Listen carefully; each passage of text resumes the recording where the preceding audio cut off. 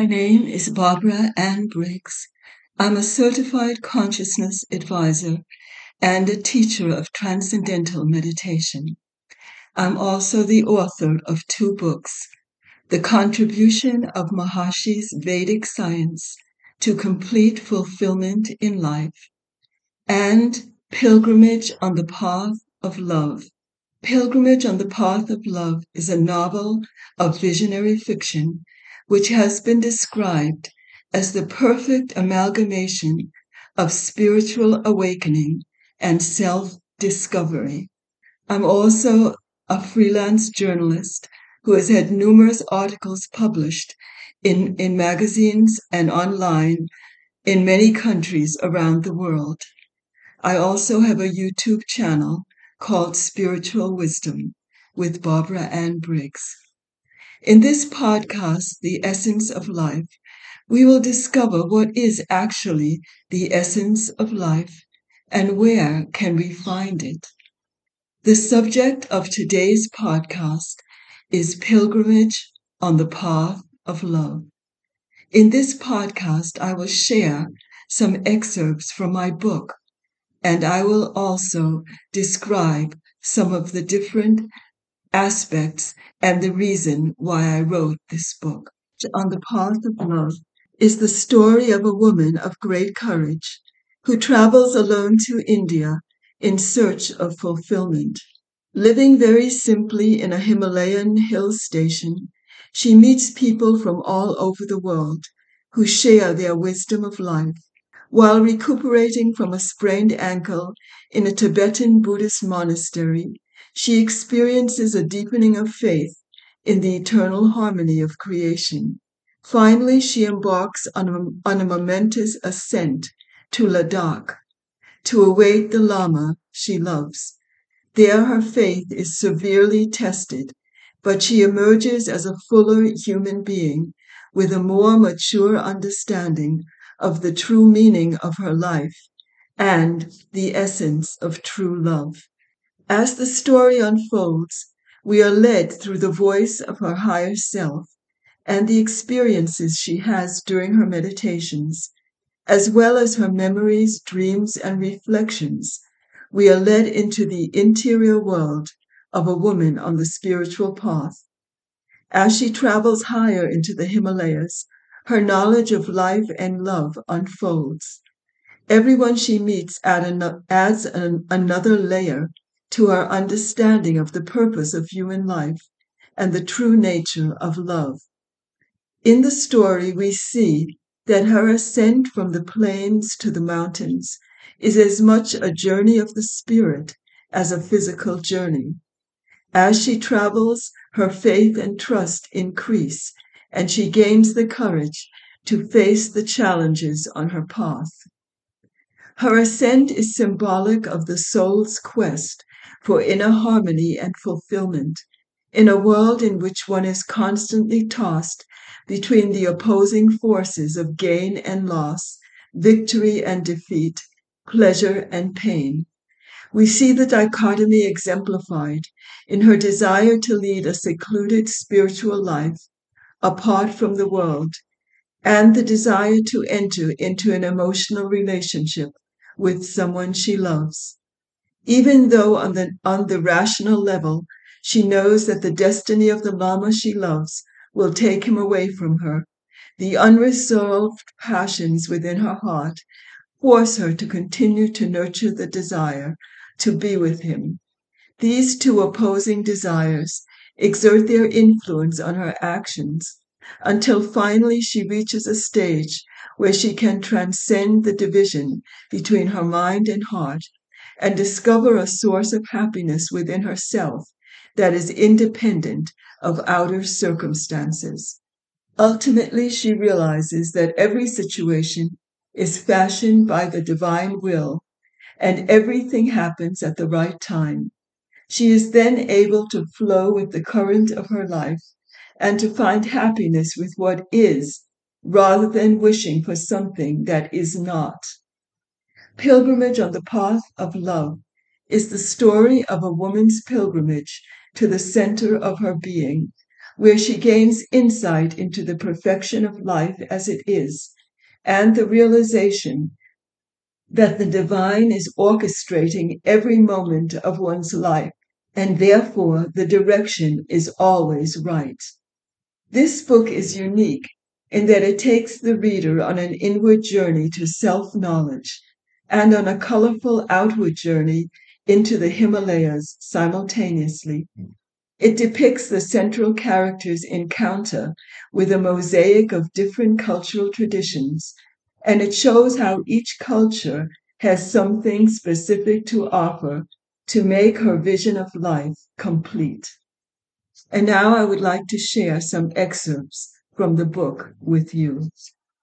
This is an excerpt from chapter 1. India, India. I saw again the wide expanse of the river spreading out before me. The pale blue waters of the river had stirred my soul with such peace.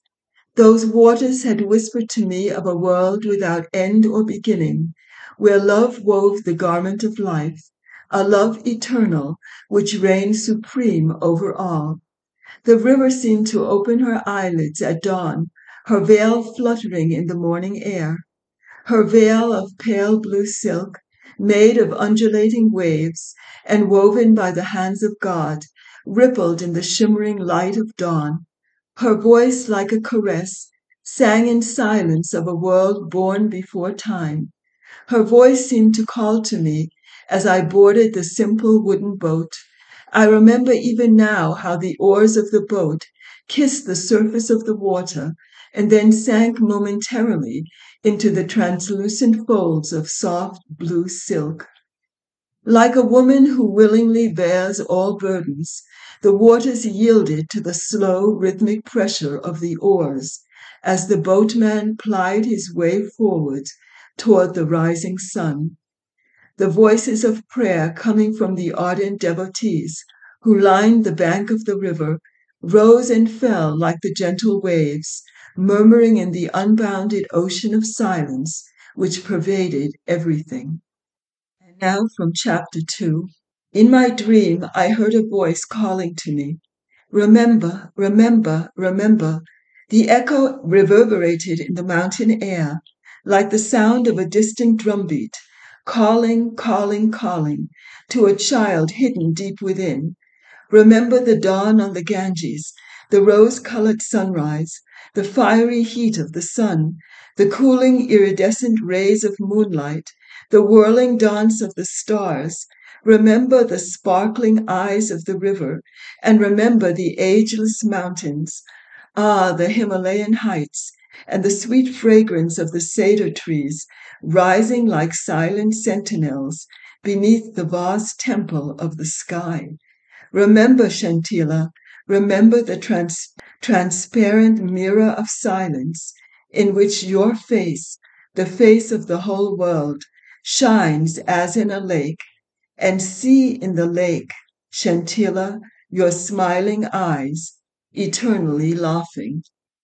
From chapter 6, the journey high up into the Himalayas. Would it bear the fruit of my life?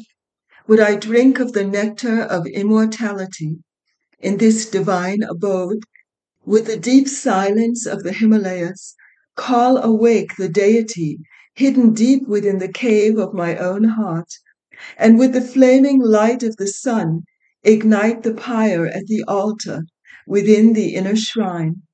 Would the pure truth that were etched in the rock-cut gorges along the way, and which scintillated through the lacy fibers of the firs, unfold its golden petals in me, never to be shrouded by darkness again?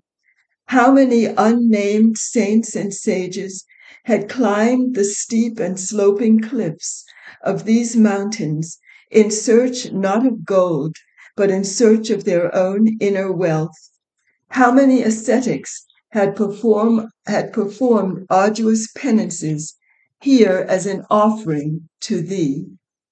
Now I had come, far flung from the shores of New York and the greening hills of England, to lay my thirsting heart at thy feet.